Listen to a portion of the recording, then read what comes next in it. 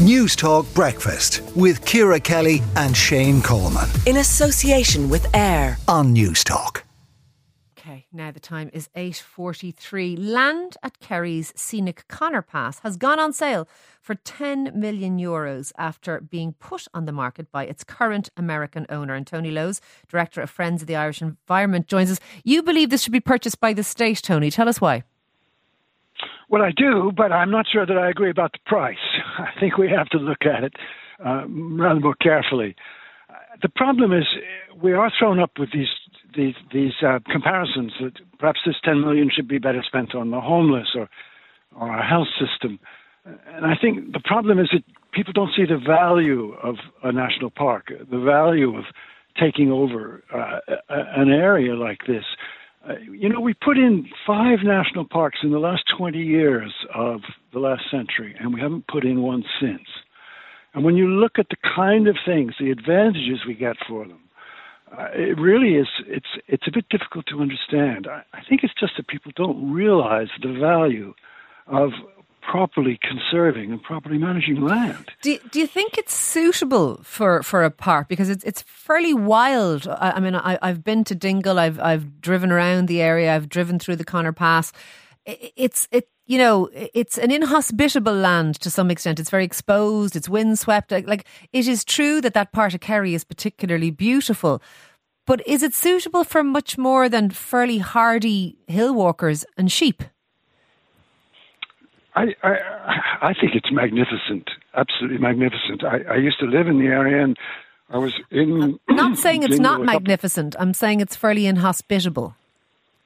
Inhospitable to whom? I think if you allow it to regenerate properly, you would find that birds and creatures of all kinds would flock to it, including tourists. I mean, this is one of the things. If you look at Killarney, for instance, tourism is really based entirely on its national park. And it's true of our other five or six parks we have altogether, and all of them. And I'm familiar with Killarney National Park too, but the terrain there would be quite different. I mean, would it flock? It's kind of windswept hillscapes with grass on them. What else would grow there realistically? Well, there's lakes up there as well. There's all kinds of habitats. You would find that the skies would fill and the rivers would be again, full of fish as they once were before. This is what we're after, and we can't do that unless we manage the land properly. I mean, if you look at it just in climate terms, if you remove those sheep, you'd have less methane emissions, and you'd also have a sink, because as the vegetation grows up, it absorbs greenhouse gases.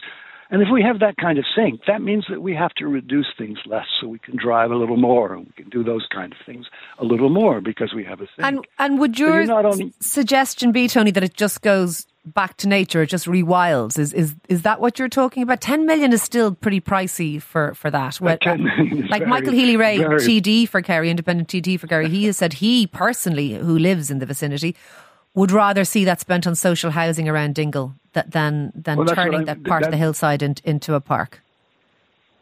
That's what I mean. I think that's simply because the deputy, for all his abilities, perhaps doesn't really realize what the economic value of treating land in this way would be. So once you see that, once you see the climate, once you see the rewilding, once you see the water quality, because the sheep feces that go into the water actually cause algae blooms, and when they die, they steal the oxygen, and we have dead zones. And this is a problem all along our coast. Is that from the sheep feces, or is that from the use of fertiliser, which probably wouldn't be used on a hillside where sheep are grazed? No, it's actually from the sheep feces itself. But I mean, I wouldn't blame dead zones in our water solely on farming. That would be very unfair. There's waste, there's other factors involved. But it is true that the proper management of all of these areas would mean a better quality of water. And it would mean, therefore, aquaculture would have less problems to deal with. It's a very interesting conundrum, what should happen to the land. But of course, it's up for sale by private sale. So what happens to the land may be all down to the owner. But thank you for speaking to us this morning. That is Tony Lowes, their Director of Friends of the Irish Environment. Let us know what you think. 10 million from the state coffers for the lands around the Conor Pass. That money well spent. We'd love to hear from you this morning on the show. News Talk Breakfast with Ciara Kelly and Shane Coleman in association with AIR on News Talk.